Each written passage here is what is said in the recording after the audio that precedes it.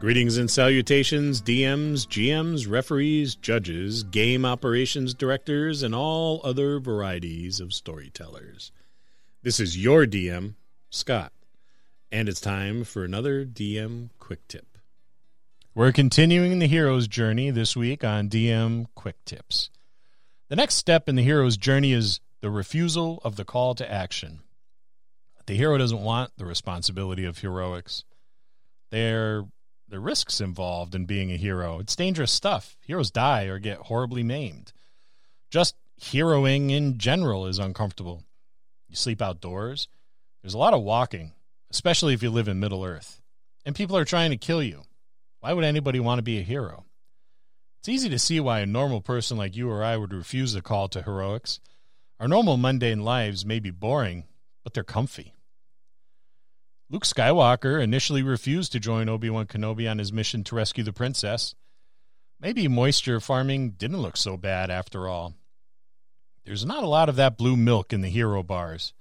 It was only when he returned to his farmhouse and found out that Uncle Owen and Aunt Beru were killed by stormtroopers and their home was burned to the ground did he agree to join Obi-Wan's quest.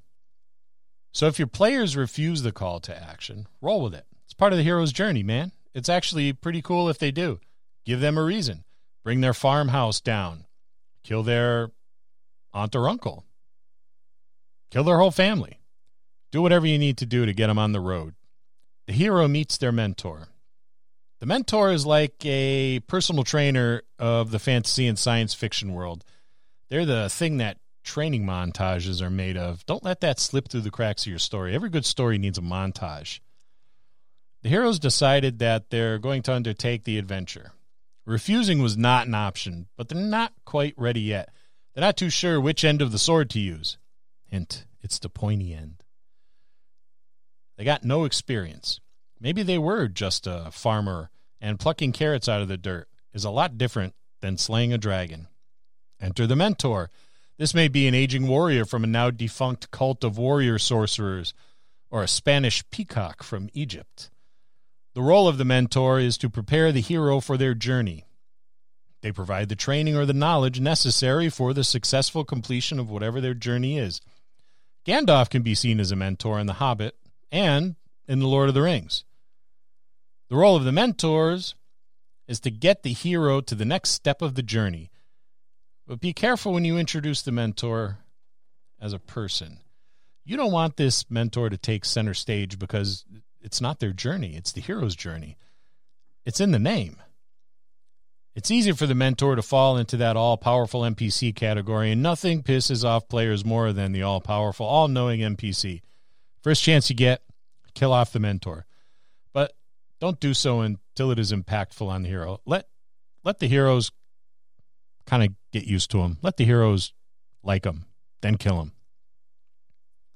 There comes a time when the hero must step out of their world, their comfort zone, and into the new world. This is crossing the threshold, and it's the next step in the hero's journey. Your hero has left the farm and is now into the world of adventure. They are ready and committed to the journey that they are about to embark upon. The departure stage of the adventure is now over, and this is when the fun really kicks in. This is where the adventure lies. There's no turning back now. This is a good spot for DMs to reflect on what's coming next. This part of your adventure, give some thought between your last game session and the next one. Ask yourself if you kicked off what the central conflict of your story is. You should have by now. Are you rescuing a princess, or are you casting a piece of jewelry into a volcano? The party needs to know. If you haven't done this by now, you have a lot of backtracking to do.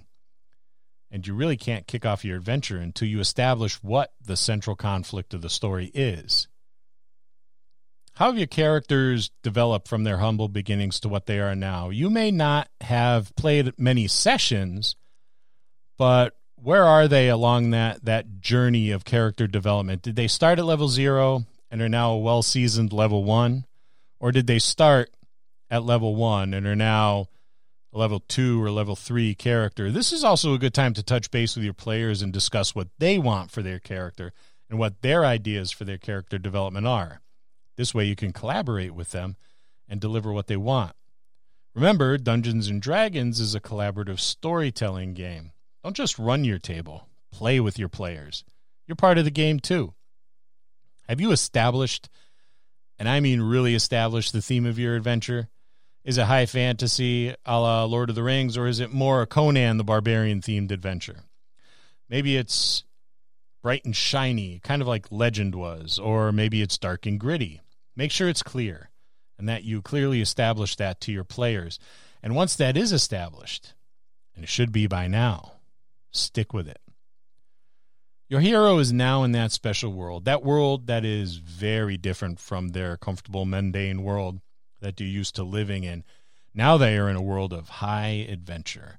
This world is going to be very different from the one that they're used to. There's a whole different set of norms and behaviors that are expected and rules that they're going to need to know. This is a very unfamiliar reality for them. They're going to be clumsy. They're going to have difficulty making their way through this world without the help of the mentor. This should be fun. This is when their hero gets their squad. Their boys, if you will. So how does this work at the D&D table? Well, it's pretty easy. Every character at the table is a hero, and every other character sitting at the table is their squad, their boys, their team. Here you get to see the heroes tested. They could be tested by the unfamiliar environment. They're going to be tested by their enemies, who may be constantly nipping at their heels. This is an opportunity to write out several tests for the heroes to encounter. These would be lower-level things to test their mettle, get their feet wet, and begin developing your threat. Maybe this is where you introduce a low-level bad guy to harry them. During this step, your cast of characters is going to expand. This doesn't necessarily mean you'll take on new players at your table, but rather you may introduce some new non-player characters that may have a greater role in the adventure and in the lives of the player characters. These can be allies, or these could be enemies. These different individuals will act in some small way as a mentor. They will help the heroes in navigating this new world that they're a part of. The journey has officially begun. There's no turning back now. Now, there are many ways in which you can tell a story, and this is just one way. See you next time in the dojo.